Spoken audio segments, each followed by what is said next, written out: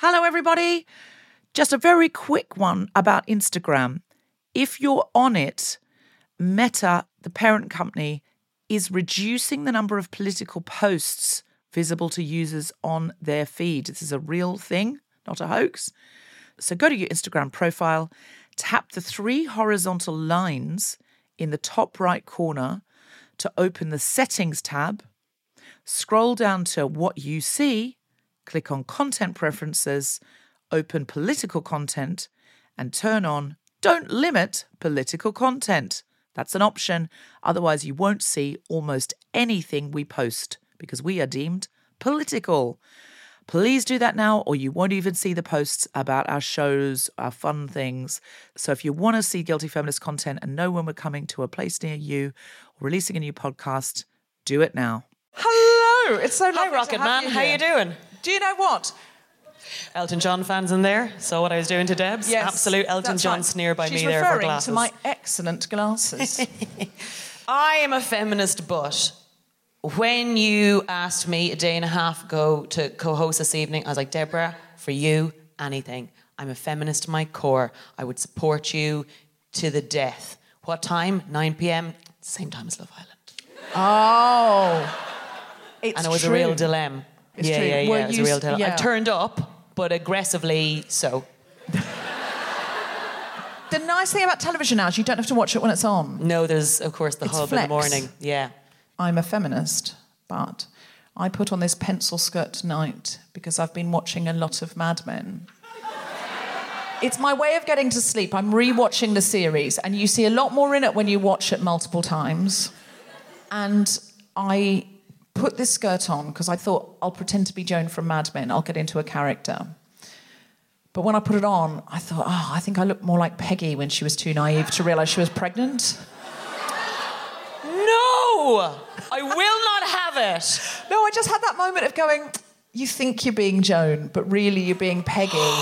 You when are she was Joan. rushed to hospital. Yeah, you're Joan. Exactly. Look, Tell her there's you're one Joan. supportive woman in the audience who truly believes I'm Joan. Thank you. Thank you. Doesn't help you're holding a pint and really far back. No. You're Joan. Okay. You are Joan. All right. Okay, I'm going to do the full turn. Joan. Peggy. Joan. And I will now declare that just before I came out, I was so worried I looked like Peggy and not Joan. Peggy looks fantastic, by the way, at all times, She's even the when top she thought handmaid. she was pregnant. But, you know, she's got that slightly... When she's in the early series, she comes into her own. She just looks a bit like... You know, that's the whole character, the idea of the character. She's not sure of herself, she's not certain. And I looked in the mirror and went, I think you've got to be less Peggy. Less Peggy, series 1, more Joan. And I don't normally do this, but I slipped on, and I really don't. I don't agree with them and I don't believe in them. I slipped on some Spanx. Right. Underneath. But then I realised, as I got here and sat down, what I'd put on is your skin-coloured Spanx, but I've had a spray tan.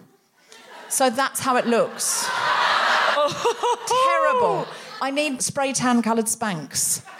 It looks great. That part doesn't look as good. That's more season 1 Peggy. Yeah. I mean, to be fair, and this is actually a serious point, that they even call that skin colour. No one's skin is that colour, but you can't have anything that's nude or skin colour because that colour does not exist. That's There true. are so many And also, varieties I of must colours. say, Caucasian skin colour. But even Yes, then... I'm that very is- sorry. Yeah, but even then, that is not... That's just... The implication was my skin colour, but I should say... What's nice Caucasian is some of the tan has gone onto it. You can't see it from here, but some of the tan has gone onto it, so it's kind of stained The tan's proper washed off. That's not happened.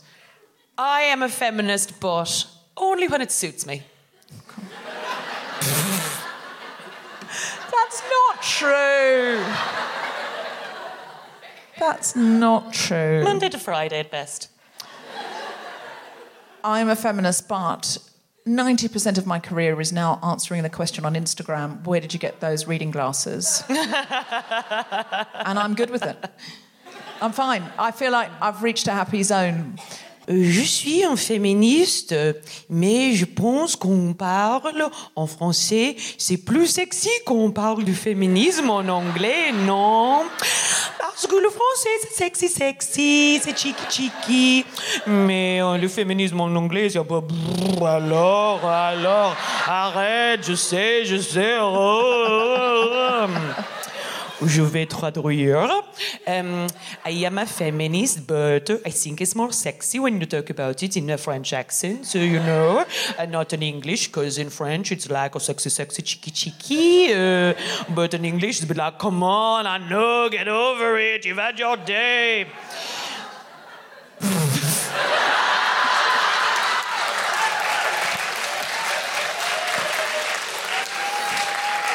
We're doing this show 3.5 years. We've never had anything like that in any way, shape or form. I basically know the makeup of an I'm a feminist but now. I know what the patterns are. I know how to write them. I've never heard anything like that.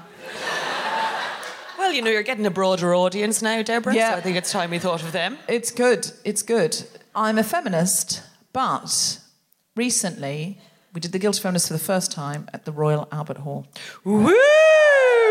What a show. And I was slightly disappointed that nobody arranged for John Hamm to come out onto the stage and surprise me when I specifically told my husband it's what I wanted for my birthday, which is in December. I've dropped so many hints. I'm like, wouldn't it be funny, right, if John Hamm walked out when I was talking about him and everyone was like, oh my God, he's there. And someone had bothered to do that at the Royal Albert Hall. They didn't do it at the Palladium. They didn't do it at the Palladium the second time. They didn't do it at the Royal Albert Hall. And I haven't done it here tonight. But then, if I had, and I was going to Deborah as your friend, it would have been all about ham and not about ma'am. Do you know what I mean? I thought you were going to say not about cheese. I do know what you mean. I do know what you mean, but I'd be okay with it because it would be just that moment of the show. And then we'd have a little interaction. I'd interview him about how feminist Mad Men is. We'd have a little sofa section. I haven't thought about it much, about how it would go. It would be quite fun for him to come out and be like, I'm a feminist, but... Oh, wouldn't it? In a lot of the roles I portrayed, I treat women very badly. But if you and I were to spend the evening alone together, I would treat you very, very well. He's talking to me. Oh. But you know, if I'd booked him, Deborah, I'd got to be in the room. You know, I'd absolutely have to be in the room. It's true. And I know what... You would go home with John Hamm, wouldn't you? And The two of us be the bread and he'd be the I'd have to just be ham. happy about it. Oh, we could do a... Oh, wait, are you suggesting a ham sandwich? I ham.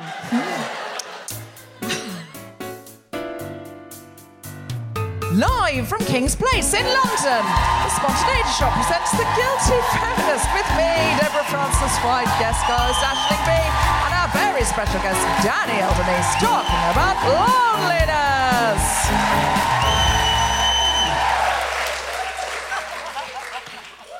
This is The Guilty Feminist, the podcast in which we explore our noble goals as 21st century feminists and the hypocrisies and insecurities which undermine them. I'm Deborah Francis White, with me is Aisling B, and we're talking about loneliness! Yay! Holler, holler. That's the biggest cheer loneliness has ever had. I know. It's a phenomenal cheer for loneliness. Give us a cheer for loneliness! Let's hear it if you're secretly lonely quite a lot of the time! I find it reassuring. Some arrogant people in there going, I've got loads of friends, bitch. I've got loads of friends. I'm never alone. When Jesus is near. I feel I've got loads of friends and am still lonely. Yeah. Yes. Yeah. And also, I think I went through a real phase of feeling like if my friends were really my friends, they'd invite me to the cinema. I have never invited you to the cinema. Are you going to bring this up now? Yes. I don't really go to the cinema, Deborah. Well, Are you I going to know really that you do this now in because front of I've all seen our it on other friends? Instagram. I've seen you and everyone I know going to the... No, but it's true, though. I feel like I was the only one inviting people to the cinema or saying, shall we all go to this? And I think if I didn't organise anything, nothing would be organised. I know what you mean. Like, you're always the admin on the WhatsApp group. It's like, instead of always the bridesmaid, never the bride, it's like, always the admin of the WhatsApp group, never added to the WhatsApp group. I get That is the modern... I feel being you. left out. I feel you. Yeah. Or you make a WhatsApp group and people just immediately leave without saying anything. Oh my God, isn't that the coldest modern thing you can do? Yeah. I know it's annoying, but to leave is so bloody cold. Yeah. Especially if they do it without saying goodbye. Just Isn't that mute it. Just awful? mute it. Just mute it. Just Yeah, mute just it. mute it. always message you privately going, hey, this is the reason I came off. Yeah. Something like You're that. annoying. Yeah. Yeah, it was really annoying to be added. Never do that again. I will say adding people to a larger WhatsApp group without their consent is also problematic as well. Oh, I'm added to 80 people for Lauren's potential birthday picnic pencil for Wednesday. And then everyone knows your phone number as well. Yes. Yeah. And somebody that you don't want to have it, who fancies you. Can I tell you, actually, where I was the person who did that? I'm not even sure we can leave it in the podcast for the record, but I'll tell you here now. My birthday is the day before St. Patrick's Day, so I am a stereotype, and I always have a big old fucking party every year. And the admin to individually mail all people, and eventually, when you're on telly, you have a couple of people off telly, blah, blah, blah, in your contacts that you want to invite, but you wouldn't necessarily give out their numbers, but you'd hope there'd be an element of trust in a WhatsApp group. Anyways, I make up this WhatsApp group, and there's a lot of people in it, and that's only from like A to S. And one of our friends, actually, has she ever been on the show? Dana Alexander. I add her as well, invite her to my birthday party, brilliant stand-up. And it turns out I probably one digit wrong for Dana Alexander's phone number. And in this WhatsApp group, it's people like Jonathan Ross. And I name drop, and I'm ever like, hey guys, come and get absolutely hammered at my birthday party. I'll be there wearing my normal sexy clothes. Sexy, come and visit my birthday party, blah, blah, blah, and the details. I immediately get a phone call from a man who says, excuse me, why are you ringing my 13-year-old son asking him to a birthday party? Oh, no. And the number I'd gotten wrong was a 13-year-old boy's phone number. And now that family, somewhere in England, I'm assuming it was Birmingham, have access to all of these people's phone numbers. And I'm like, oh, shit! And I'm the paedophile. And I was like, oh my God, I'm so sorry. So this 13-year-old boy, I just really wanted him to turn up all the same. Be like, hello, I've been invited to the sexy party. My friend has cycled all the way from Birmingham. Like, can you imagine? And then I was like hoping he wouldn't look through the numbers because some people have their names. Yeah. And some of the people on there. It comes up in faint writing, doesn't it? If it kind of guesses who they are. Yeah, and I would be furious if someone did that to me and released my number to the 17 people who'd care. But I basically asked a 13-year-old boy to my birthday party. That was, the thought. The anger and panic in that man's voice, rightly so, as a parent of an older woman who'd sent him a sexy party invite. And it was a picture of me with a pint and a fag in my hand going, happy St. Patrick's Day. And at first I was really annoyed because I said, do not reply all to this WhatsApp group. And then I saw Dana Alexander go, who is this? And I was like, Dana has my number, but it turns out that was the father of the kid. Oi, oi, oi, mamma mia. But do you think the kid said, Dad, can I go to this? Jonathan Ross is going. So, loneliness. Yes. Yeah. It's easy. It's probably... Now you know what happens to lonely women of a certain age. Hello, would you like to come to my sexy party? There's free sweets for anyone who comes, boys. It's probably a sign. It's in the woods, and you can bring your sister, and the whole house that the party's in is made out of sweets. And you can eat the house if you want, boys. You can eat that house. It's probably a sign that you're lonely if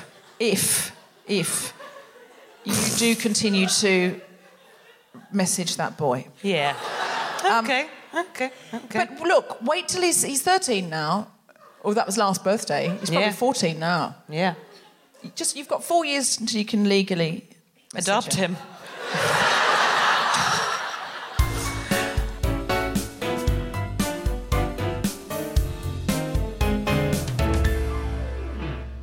Hello, Guilty Feminists. It's Jessica Regan here, interrupting your podcast to tell you about our Big Speeches workshops, which are happening on the 28th of July and the 4th and 11th of August. They're all Sundays, and they're all happening at Ye Old Rose and Crown Theatre Pub in Walthamstow in London. So to book your places for those, please go to guiltyfeminist.com.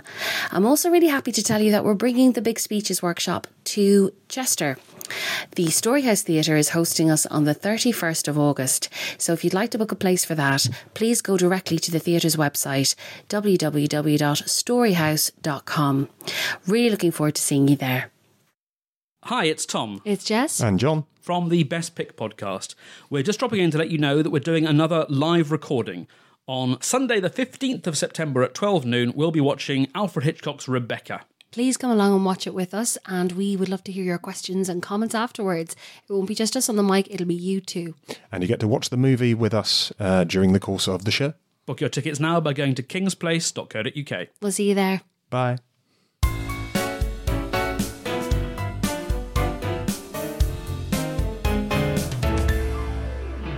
Now, Aisling, you've just made an incredible television show which is soon to be aired. Yes. I went to see 2 episodes of it which were broadcast at the BFI, and I was so impressed with it because it's talking about mental health. It's a half-hour scripted comedy, but it's got deep heart, and I just don't think we talk about enough in terms of mental health. Loneliness, I just don't think we discuss it because we're all embarrassed that we're lonely. But we are. And there's a scene in it that really got me where your character, who's sisters with Sharon Horgan's character, she's joking around. Her sister's going out and we know that your plans have been cancelled. But she fakes it and tells the sister that it's just happening later. She doesn't want to admit that she's been dumped, basically, let down by somebody else. And it's by friends, not by man. I mean, a man can be a friend, but it's not. Not John Hamm. And so she lies, which, you know, we've all done. We've all pretended, oh, no, I've got a great thing going on. Oh, no, I'm going to be going out tonight. Oh, yeah, it's all going to be fine, because we don't want to admit I've got nowhere to be. And then she's joshing around making the sister laugh and keeping her late, because sort of when you are lonely and when you are feeling low with mental health issues, that's normally portrayed on the screen as I'm a sad person who's very, very sad. But that's not what we do. We hide it. And we try and be entertaining to get people to stay. And she's joking around, doing a funny little dance and a funny little routine. The sister's laughing. And when the sister walks out the door, your character just crumbles onto the floor and just starts sobbing. And it is a comedy, by the way. It's really funny. It's really funny. But this part is not funny. This part was so... And it just made me cry. I've seen that episode twice now. And it just made me... cry both times, but like proper tears. Not, you know, normally you sort of well up a bit, don't you, when you see something on the screen? Just like proper streaming tears, because I'm like, I really relate to that, which is I've tried to be entertaining, they haven't stayed. I'm thinking about Edinburgh Festival shows I've done, and they've all left, and then I've just cried. But there's that moment where, and it was just something so truthful I've never seen on screen before. So one of the things the show is marketed, it's a comedy about, you know, a kind of English language teacher and her sister, but really it's about loneliness, but that's bad for branding. But one of the reasons is, even in terms of marketing something as about loneliness, is it's disgusting to some people because it's sort of like our secret shame. And you're afraid if I say I'm lonely, people won't want to hang around with me, and that's the cure. Because if I say I'm lonely, then maybe people might feel like they could catch it from me, or there must be something wrong with me that I'm lonely, so I don't want to be around you because there's something wrong with you in some way. Whereas to be lonely is so part of the human condition and so normal. And you can be lonely in a relationship. You can be lonely in a relationship. You can be lonely in city. Motherhood or fatherhood. You can be lonely in a friendship. You can be lonely in so many ways. And once it's in there, it sort of burrows away and digs in deep. And I was reading, and I mean, it's a very obvious thing to say about social media, but I've read up a lot about loneliness and the neurological effect on people and the biological effect on people. And if you have a support network when you're getting out of hospital, you are more likely to do well and recover quickly than if you're on your own. There's a lot in the idea that, say, for example, when there's that idea of, she died 3 weeks after her beloved husband, because loneliness and heartbreak has a physiological effect on you. And the thing that can cure it is human touch, human connection, when you're talking to someone, looking into someone's eyes. So, for example, all of us, there are people listening to this, and I hope you're all well, but the connection of all of us in a room right now, of physical human beings being in a collective space, is so much more powerful than just listening in. And the effect that it has on the body, and now we substitute, we normally WhatsApp, we never call each other, and we're doing that there, but we're not actually physically doing this, which is a more important form of connection than texting, and we're substituting connection with each other in so many ways, and we don't realise it logically because we're doing it through our phones, but our bodies are realising it. That's kind of what I want to explore with every character, and it is a comedy again, lads. Sorry, say that again? The show is out in August. I can't say the exact date yet because Channel 4 won't let me, but I know. Secret. For the people listening at home, I just did a terrible glasses joke again. I don't know why I'm hammering it home. And it's out in America for all our American listeners. I can say it's out on Hulu in America, all of it on August 21st in America. So it'll all be out at once. But with every character, I was trying to find out what is their loneliness.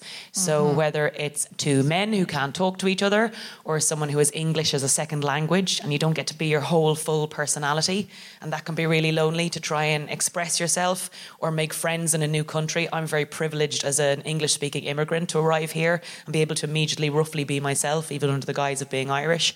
But if someone else comes here, Irish, I know it's been working for me so far, but I'm secretly from Scunthorpe. But it's cute, right? But to not have English as your first language, to get to know people, to connect, and all of that was sort of filtering in. It's a thing I've come across that's not gendered, it's not an age thing, it's not based on whether you're single or in a relationship. Loneliness is like a common cold, but there is a way out of it, and we are our own answer to it. I've heard I had a lot of people email me and say that when they were feeling very lonely, that the podcast was very important to them because it feels like a tribe. And it is. Even if you can't get here, because not everyone can get here because of accessibility, where they live, money, disability, all sorts of reasons you might not be able to actually be in the building. And we hope that it does feel like a tribe. We really hope it does. In fact, for anyone who's listening to the podcast now, why doesn't everyone say a big hello to them now? Hello! That's for you there. Yeah, but it is important as well. And I just think if there's an elderly lady living in your block of flats and you decide she's your gran, she is. If you just and it's hard to know nowadays what is, as we all know from my WhatsApp texting, what's creepy and what's not, guys, and it's a real game of Russian roulette. How to kind of approach people and start making friends or kind of have a contact. And sometimes it is just a smile or an acknowledgement of another human being when they smile at you, and that sort of just tiny little things throughout the day, because you never know when that's going to make a big difference to someone. Some people may have taken that too literally about deciding someone's your gran, deciding someone's do tell them you've decided that. And rather than go, hello, Granny. Happy Christmas. Where's my present? I don't know you. Yeah, you know what I mean. Take that metaphorically and just sort of, if you pop in on someone or bring them something from the shops or something like that spontaneously, and you have a chat to them, the way we can create community just by being brave enough to talk to somebody, it's so instant. We can isn't it even interesting that that's the way we can conceive loneliness, an elderly person on their own, rather than maybe if you have a large group of friends or how else it might look in certain ways. We've kind of boxed it off. It's like that's what it looks like. And I think what I want to do the show is it can look like so many varieties of things, and to see everyone with their complexities and all of the little different bits and bobs we have to each other, that to write someone off as the front of them, it doesn't always look like you think it's going to look. Completely. I'm very excited about you watching it. I'm going to say what I always say, which is if we don't support it, then what they say, if it's a boy show, they go, that show didn't get the ratings. If it's a girl show, they say, see, girl shows don't work. There's no more girl shows for 10 years.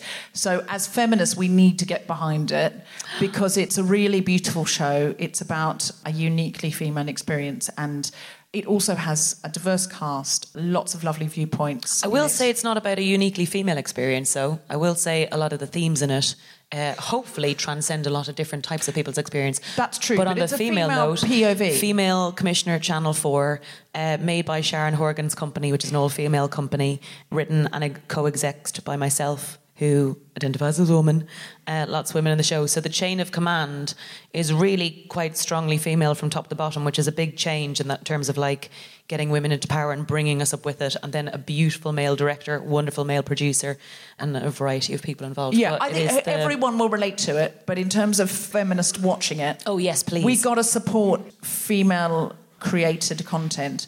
Or Definitely. they really do. They say, oh, well, that didn't work, back to boys' shows. So it's important that we do. But also, you won't have any problem supporting it because it really is very, very funny and also horrifyingly relatable at times. Aye.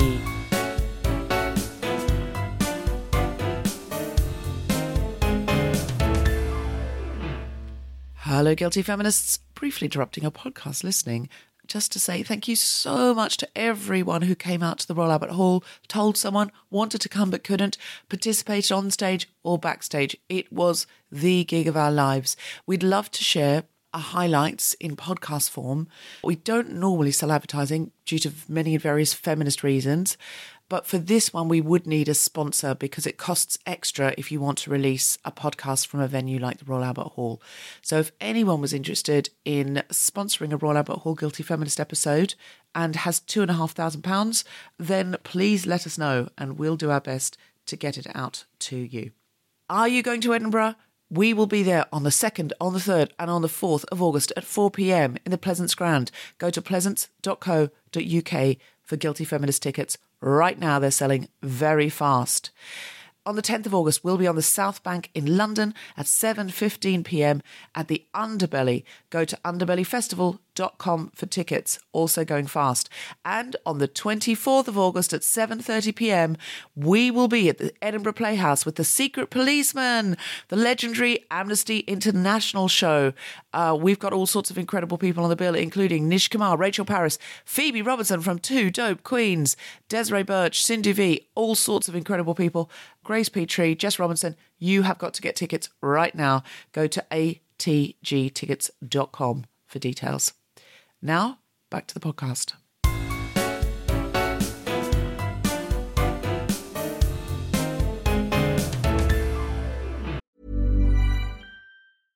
This is Paige, the co-host of Giggly Squad, and I want to tell you about a company that I've been loving, Olive & June. Olive & June gives you everything that you need for a salon-quality manicure in one box. And if you break it down, it really comes out to $2 a manicure, which is absolutely insane. It's also so easy to get salon-worthy nails at home with Olive & June. The difference between how your nails used to look when you did them yourself and now with the Mani system is a complete game changer. The best thing about Olive & June, too, is it's a quick dry. Dries in about 1 minute, lasts for 5 days, and full coverage in up to 1 to 2 coats. Visit oliveandjune.com/perfectmani20 for 20% off your first system. That's oliveandjune.com/perfectmani20 for 20% off your first system.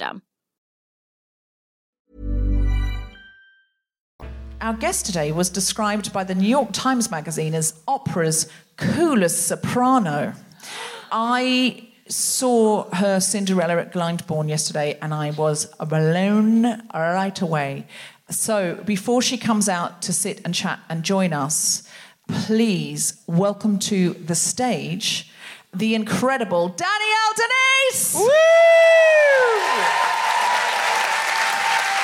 And supporting her on the keyboard, Harry Baker! John Hamm! Look, a man! I'm not going to tell you what this is because you'll recognize it eventually. Okay. Quand je vous aimerai,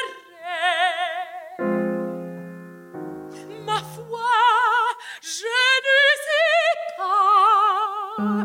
Peut-être aujourd'hui,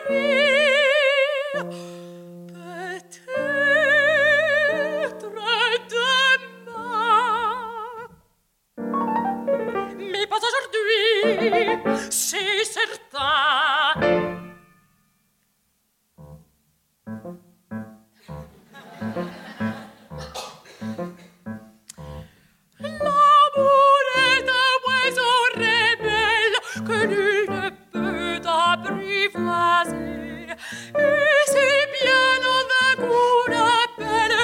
lui convient de refuser. Rien n'est fait, menace ou prière, l'un parle bien, l'autre se tait. C'est l'autre que je préfère, il n'a rien dit, mais il me plaît.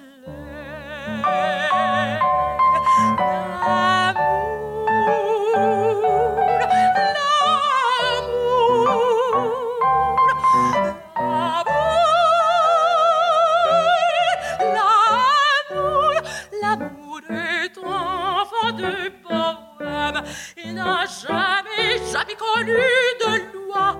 Si tu ne m'aimes pas, je t'aime. Si je t'aime, prends garde à toi.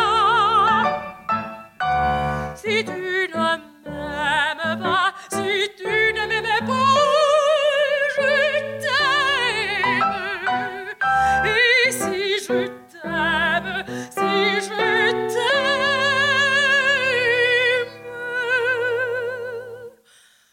prends garde à toi.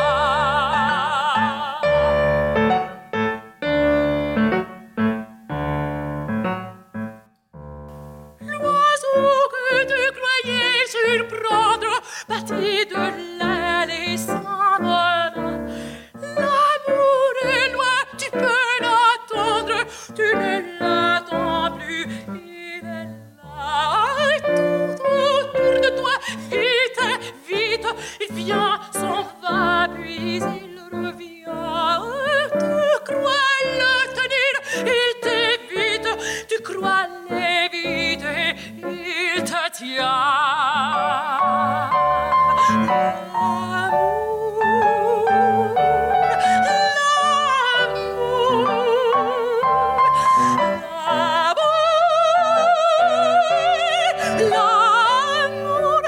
L'amour est enfant de poème, il n'a jamais connu de loi. Si tu ne m'aimes pas, je t'aime. Si je t'aime, prends garde à toi. Si tu ne m'aimes pas, si tu ne m'aimes pas, je t'aime.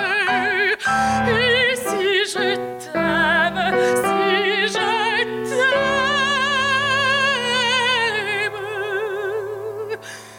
prends garde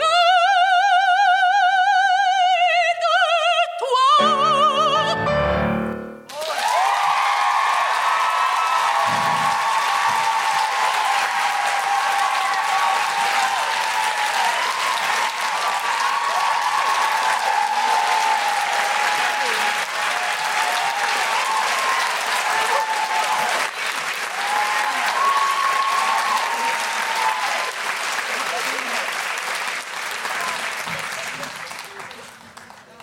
That was truly incredible. Danielle Niese is one of the most famous opera singers in the world, and so we're very, very lucky to have her here. And this is actually a concert hall, and it's what's normally used for, so the acoustics are ideal. That was absolutely beautiful, and it's so lovely to have that kind of variety in the show as well, just to sort of suddenly have something I was thinking of all of your podcast listeners listening and kind of listening to the chat and then suddenly walking along, getting off the tube or something, and all of their like walk being suddenly more dramatic because they have this backtrack. I'm like maybe punching some guy, walking out of the tube like in Killing Eve. Exactly. Shooting someone in the head, going, that's right! Twirling an imaginary cape. Yeah. Fighting a bull on the Northern Line. And if you have done that, please email in and let us know which of those activities, hopefully If you've not been the violent into ones. listening to a podcast. So, Danny, I saw you last night do Cinderella, perform Cinderella, not do Cinderella. I didn't do Cinderella. I saw Celebrity gossip. I saw you last night. Yeah, I saw you last night in Soho House snogging Cinderella, and it's been all over the Evening Standard today. No, that's not what happened. I saw you perform as the title role in Cendrillon. Am I saying that correctly? Cendrillon. Yeah. Cendrillon. Cinderella. Oh là là, je suis un féministe, mais...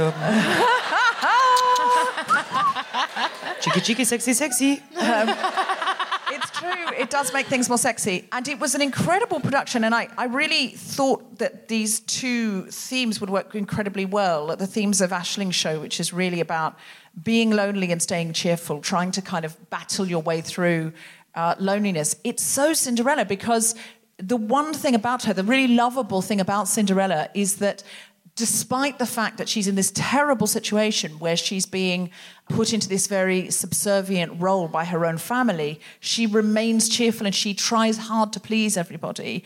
Now, the Cinderella I saw last night, I've never seen the Cinderella done like this before. Yeah, we should tell you why that is. Normally, if you see Cinderella, like in the ballet or in the opera, you would see a really beautiful fantasy fairy tale version. And this production was directed when it was originated on tour by Fiona Shaw. Whoa! Yeah. Wow. And yeah, Fiona's, obviously an amazing actress. And she had this idea because the role of the prince is played by a woman. She thought, well, they're traditionally played by a mezzo yeah, soprano. so it's a trouser role. It's what we call a trouser role, where a man's role is sung by a woman. And trouser role is something I think feminists should use more often. I feel like that's something Theresa May would say. Well, there are trouser rolls and there are skirt rolls. Yeah. Somebody told me last night, who knows a lot more about opera than I do, it's because the female voices tended to be able to do more things and be more... Yeah, there's also a little bit of gruesome history to it because there was a vocal type called the castrato, which was a male singer who had his cojones snipped. Oh my God. Right to off. reach high notes. To reach high notes. So he didn't actually get to puberty. I mean, well, he got there, but he didn't... his voice didn't drop because of this phenomenon. Well, parents would spot talent in someone young, or they would spot talent and just do that. Yeah, so like voice soprano, and they would just keep going like that. They didn't want it to change.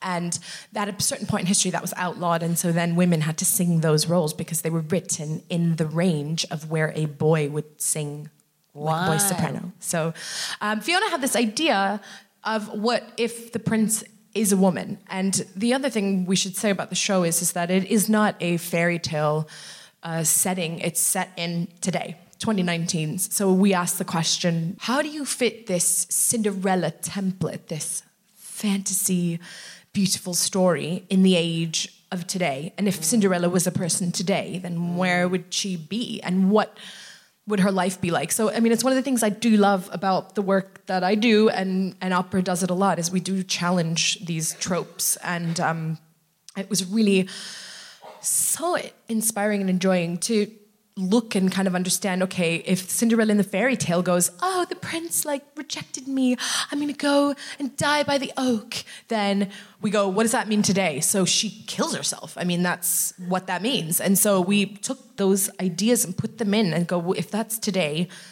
what does killing yourself What's means, the modern day workplace? Because, excuse me, I haven't seen it. So what's the modern day workplace she's in, or is she in some kind of modern day she is in slavery? a house where the stepmom is like Kris Jenner.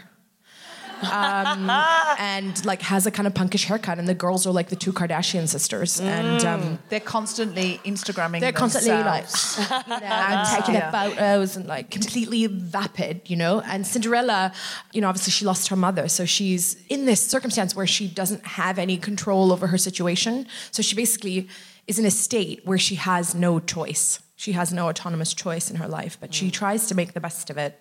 But my character, I feel anyway, has made a decision that actually life is the whole thing would be better if she wasn't there. The whole hate that the stepmother has for her, the fact that the family's fighting about her state, but she knows exactly where she's going. And it reminded me of a lot of stories I've read in the current events when people have committed suicide where their loved ones say, but they seemed so fine. I mean, I just saw them and they were calm, happy, and left no signs of what they had as the impending event they already knew was going to happen.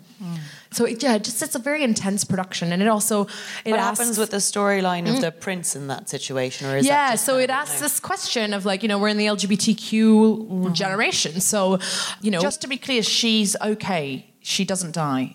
Also, can I just say, there's no such thing as committing suicide. That has a gruesome history as well. Oh, God. Committing. What have I said? Well, no, you can only commit a crime. Right. So it's take your own life or Takes your whatever own it life. is. Just it's an opportunity to learn. Yeah. Because there was a time when you could be, even in Ireland, my dad took his own life when I was a kid. And when he died, it was still illegal.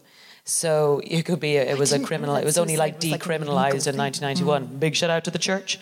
That also has a gruesome history because... But we just say it because that's what's... Yeah, because it's the words are in, but if you think about it, committing language something... Turn a phrase. Yeah, exactly. And we say it so language often. is powerful. But again, a gruesome history about a thing where their partner might not be entitled to their will or their share of thing because technically the person would have committed a crime, almost like as if they did insurance fraud or something like that. It's like the same kind of thought process. And just through the syntax of that language. Yeah, exactly. Yeah. And it's really powerful language about what permeates or what goes in subconsciously. She doesn't die, just to be clear. So if you're going to see it, and don't feel Spoiler like, alert. Yeah. Well, I just think it's sort of like, I don't want you to think it's Cinderella with a tragic ending.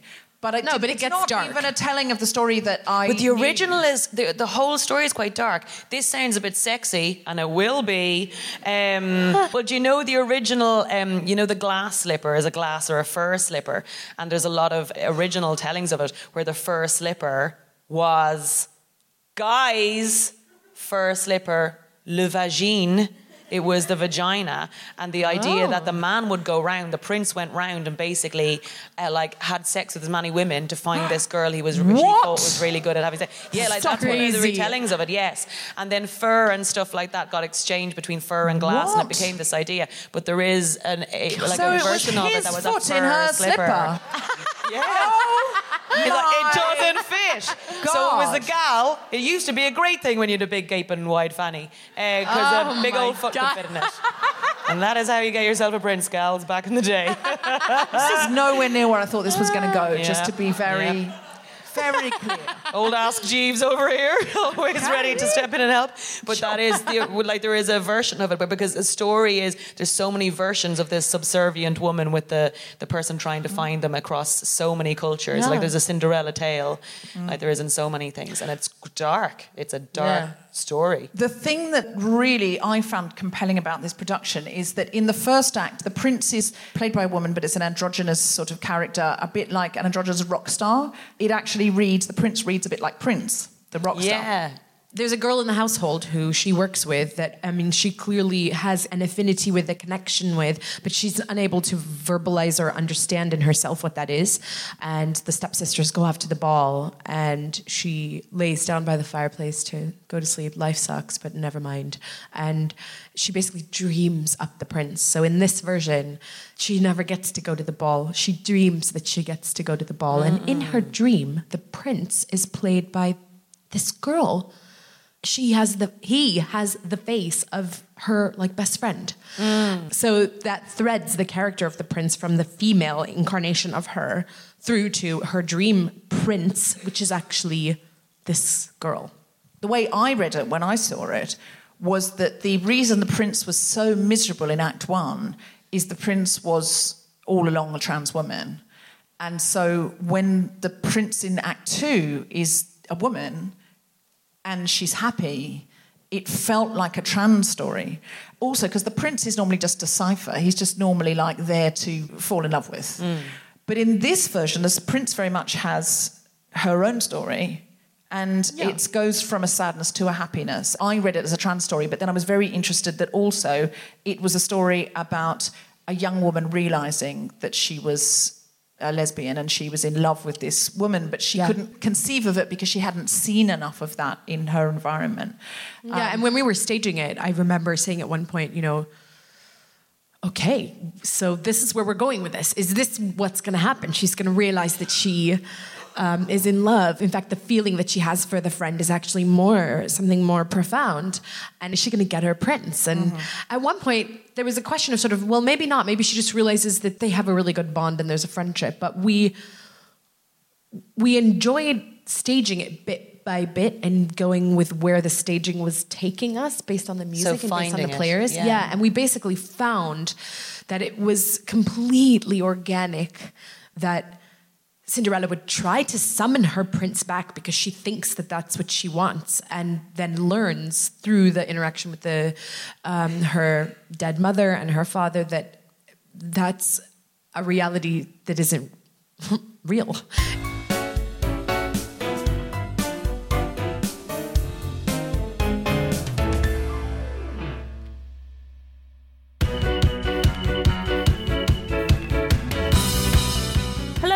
Sorry to interrupt your content consumption, but can I quickly suggest a podcast you might like?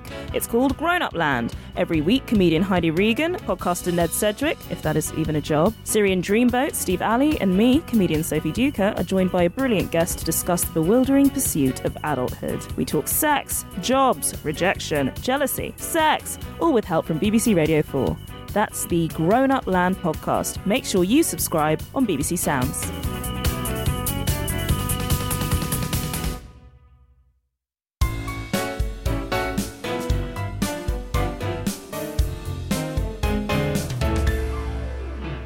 Honestly, I would really recommend going to see this production. I think I'd never been to Glyndebourne before, and I thought, because it's a house in the country, and I thought, oh my God, it's Where very is it? grand. So it's in Lewis. It's an hour south on the train from London, Victoria. There's a little whoop there for Lewis somewhere. Yeah. And so there are people listening to this podcast who live near Lewis, live in Brighton. Oh yeah, if you live in Brighton, it's 15 minutes, 20 minutes. Yeah, so, and I like to recommend things that are outside London as well, but it is a short hour train They're ride. people too. Yes. This is for people who would live in not London. Not London is a large place. But if you do live in London, rightly, then you can just jump on the train to Victoria. It's really not very far away. But what I thought about Glyndebourne, and I like the opera, I don't know enough about it to have it ruined for me. I just know that I like the sound of it, and I like this is a very spectacular production. We've got beautiful kind of revolving doors and all sorts of gorgeous lots of things prisms, lots of glass reflecting. It's very, We'll very, say I'm very afraid of a revolving door traditionally, but I'll give it a go. You only have to look very at stuck in many of them. They don't Very push you embarrassing. through them, just to be clear. You're only watching them, and no one gets stuck. Oh, okay, so I don't have to go Spoiler through them alert, myself. no because- one gets stuck permanently. I in a did revolving once. door. I got stuck in it once. Did you? Yeah, While you were they singing, you were like, oh! No, I went to the door. No, I literally went inside one. It started to sort of push against me. It's once you're in, you're in. I went inside it, and then it turned around, and I was going I was singing my line, and I realized I'm facing backstage, and I was like, okay, I'm not. I looked at the technician, and he was sweating bullets because obviously he was operating it and knew that something had gone wrong. I think he was a stand-in person for that. I just went, I'm not going to say anything. This will turn around at some point, and I just. Classic revolving door. It's like life, guys. It will turn around at some point. It will turn around. At some point, you'll find yourself facing the audience again. It's all going to be fine. Metaphor for life. This will turn around at some point. But I would recommend it. Because I think with opera, we think the ticket price is prohibitive. I'm not going to be able to afford it. What do your ticket prices start at? Are there any reasonably priced tickets? Yeah, you can. There's under 30s nights where you can get in for 30 quid. A really top. Yeah, but what about everyone else, though? Okay, yeah. So there, right now, there are seats going. I mean, we're midway through a run that's been very successful. So there are tickets, only a few left, but there are some at £60 and there are some at £30. And so call up the Glyndebourne box office if you're interested. Obviously, just having performed for you guys and talking with you. If you come and see the show, you have to let me know. Leave me a note at the stage door or something, and we'll have a drink at the bar after, because we always come out at Glyndebourne to the Long Bar, and that's a big everybody offer. congregates. So I'm going to leave that offer for the people in this room, because if I put that on the podcast, you might find you're having a very big drinks party every single night. All right, we'll try it. Just hit me up. Just call me. If you're going for the Guilty Feminist, just put a note at the door saying, I'm here because of the Guilty Feminist, and I'll see you in the bar afterwards. Look, let's try it. And £30, you might think, that's a lot of money, in which case, go on to iTunes and Spotify and find Danny's singing. It's just absolutely incredible, and listen to it at home. But if there's any way that you can, and it is a really spectacular production, there's a lot of people you have to pay. There's a full orchestra. This is why opera is expensive. This is what I always say. It's the biggest collaborative medium, in the sense that there are hundreds of people that have to go into putting on an opera, and they need to take home a paycheck. So it's also one of the only experiences where it is completely unamplified. And I mean, you heard me sing now unamplified. And so you guys have no microphones or anything? Not a single amplified. No sound comes to you through a box. And we have so many, I mean, everything comes to us through a box, some sort of box, an Apple TV or a TV or, boom box or whatever. Then you go and you hear the human voice sort of hit you like that. So it sounds like these amazing. Sopranos are not gangsters. So Been sitting on that joke for a while. Thought I'd go better if I was honest. And if you're thinking, oh yeah, but it's inaccessible because I won't understand what they're saying, they have surtitles. Yeah. So above the singers' heads, you will see what they're saying. And it's clear as well because of the way that they're acting. And the acting, But the reason I mostly want to recommend this show is because I think, firstly, it's directed by a woman. Opera tends to be a very male-dominated field. Can be, but changing. And it's changing now. And again, we need to support the things that are changing. Absolutely, we don't want opera to be a dead art form. There's so much beauty in it. But Fiona Shaw, who is an amazing queer director, directed this. Danielle's performance is incredible, but also, the fact that the prince is a woman and that storyline is played with. The fairy godmother's voice is just the most spectacular thing. It's just incredible. Just once in a lifetime opportunity. It's very, very, very beautiful. You have to dress up at Glyndebourne, which I think also people might go, oh, but it's just a fun opportunity. You just take something out of your wardrobe that you wouldn't normally dare wear. You could wear what Deborah's wearing. Yeah, and but what you Absolute Joan outfit. You. Similarly, just leave a note and say, I need to go to Glyndebourne. I'm going to need to borrow that outfit that you were wearing that night, and I will leave it in a box. Can I have your tan-stained Spanx? You might have millions of calls. Yeah, and we spend time dressing up. I mean, I'm in the theatre 2 hours early, basically getting all dolled up for the show, and so make an effort. Danny's it's a bit like it's a treat, and people are really eclectic with how they dress. It's fancy in that kind of be yourself in all your flavors kind of way. And you can have a picnic. Get some M&S sandwiches and go and have a picnic in the grounds. It's really good fun. Now, do you know what? I went on the one show. They said to me, oh, it sounds really posh. I'm going to have to get my black tie out and stuff. And I said, listen, it's not posh. You can get an M&S picnic. So I used the same example that you used. I mentioned that to somebody else and they went, that is posh. And I was like, M&S? I thought they were going for a whole, for the everybody type campaign. No, they're a bit and she was posh. like, no, it's Aldi. Aldi's not posh. And I was like, oh, I can't win. But yeah, you can make your own picnic. Basically, your picnic can come from anywhere. Yeah. I want to say, listen. No matter what your picnic identifies as, it is welcome at the opera. I feel like there must be times as a woman of colour in opera that it feels lonely and it feels... Yeah, the very first time that I was asked this was 6 or 7 years ago. I did a big interview with the FT and we spent all this time together, and then the journalist at the very last question, we had actually already said goodbye, and then he said, oh, and just one final question, have you ever been sort of prevented doing opera through barriers of colour? And it was the first time I'd thought about it in my entire life, and that, I have to say, is a bit of an interesting and enlightening thing when it comes to people's perceptions of opera. Opera is one of the most colorblind things. If you can sing, you can make it as an opera singer. Yeah. And it's one of the things in film, whoever would play my father would have to look like me, or I would have to look like the father if the father was cast before me. Whereas in opera, they don't care what color your father is. As long as you can be the father or be the princess or be Cinderella, it doesn't matter. And I do love that about opera. And you wouldn't think that if you thought about opera you think in of the it cliched way. As elite, and what is elite in the West is often Caucasian. Yeah. So You're American, aren't you? I'm American. You're American. But is opera a lot more kind of accessible in it? Because I would think of opera, but it's the same thing. I'm from a horse racing background. Yeah. And horse racing is a very general, most people go in Ireland. But here it's thought of as sort of the queen sport or ascot, or it's a very kind of upper class thing. In America, is it a lot more kind of maybe accessible? I think it's the same. Here, when I go to sing at Royal Opera House, it's a London audience and it's full of everybody. All colours, types, people, height, this, that, and the other. You're the second opera singer we've had on the show, and you've both been... Who is the first opera singer who went on this show? Totally kidding. Winfrey. Oprah Winfrey. I'm just saying, you've both been women of colour. This is proving out. Can you please, if you can possibly get there and support this queer retelling of Cinderella that has this heart of loneliness that turns around and has a sort of... You really won't regret it. And no matter where you are or what you're doing, please tune into This Way Up. internationally on Hulu on the what date? On August 21st, and August then out 21st. early August on Channel 4, and it's all going to come out at once. As soon as episode 1 airs, it'll all be online on all four, and then it'll come out every week as well on telly. So get on all fours and... Deborah, she's back in the game. And join in. We will follow our Twitter and follow Aisling B or We Must Be on Twitter, and you'll be alerted. But these are stories about women. They're about loneliness, but they're about hope, and they're about triumph, and they're about feeling different but understanding we all have tribe and we all have connection. And in the end, your stepmother will pretend to love you because you've married a prince.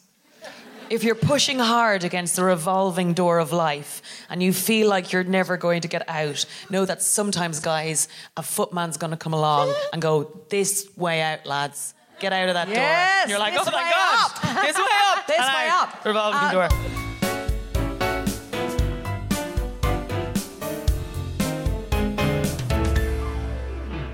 Danielle, do you follow Danielle on Instagram? Yeah, follow me on Instagram, you guys. I'm Danielle Denise Official. Okay, follow Danielle on Instagram. She's doing some beautiful productions. It's just for the aesthetics. So, Danielle, do you have a second song you're going to close out with? I can, if you guys want to hear one. Yeah! Okay. Then please welcome back to the stage, Harry Baker. It's John Hamm! Fourth time's the charm. All right. Just say, I picked one that I thought on the subject of loneliness, so this is not going to have the same pizzazz as Carmen. Do you want me to do Prepare yourself. under it, just to lift it up a bit, maybe? I will. I'll just do it. Yeah, do you know what? I'll work my way into it and I'll just... Yeah. I mean, see how it goes. Yes, yeah. And if you don't feel inspired... No, just do it anyways, Deb. Don't hold back. No, it's good to just read the room. Gotta be confident. Yep. Confident woman.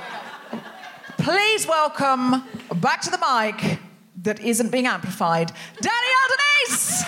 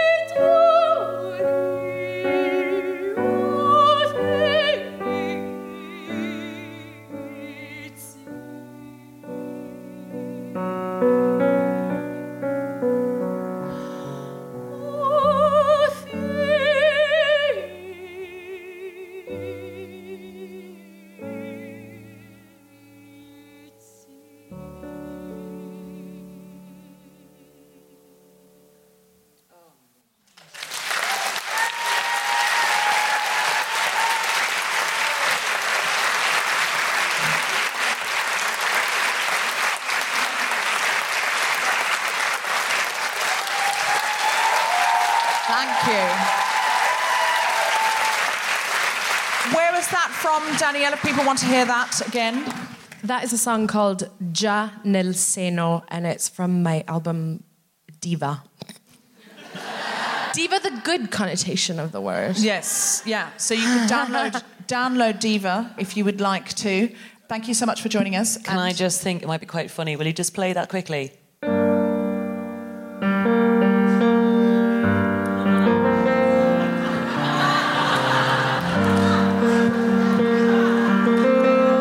She's a rocket man.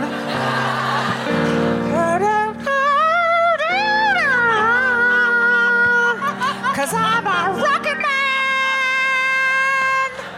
Very similar. Very similar. It's very similar. Very similar. I mean, we're basically like sisters. separated at birth. Duet. You have been listening to The Guilty Feminist with me, Deborah Francis White, guest co-host Ashley B, and our very special guest, Danielle Denise. The recording engineer was Gruffy Zipper. Music was by Mark Hodge. Live music was by Harry Baker. Producer was Tom Salinsky for The Spontaneity Shop.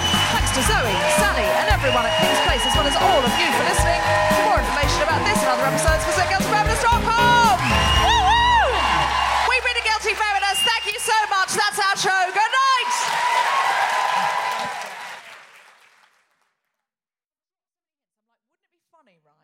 Wouldn't it be funny if I was doing an I'm a Feminist about John Hamm and then he just came out behind me? Oh. And if he just... Thank you. And if he just came out behind me and the whole audience were like roaring and I didn't know why, and it was like a panto, and then I turned around and there he was. Wouldn't that be great? And it'd be really funny for the audience. Oh my God, it's John Hamm! Don't do that! Oh, what? A man came out onto the stage and I thought it's happening! It's happening! Oh, it's just a disappointing man not being John Hamm wanting to change my mic. Do you know what? It's not a disappointing man. It's a very handsome, amazing, delightful man who's much more practical than John Hamm. He wouldn't know how to change a mic. He wouldn't. No.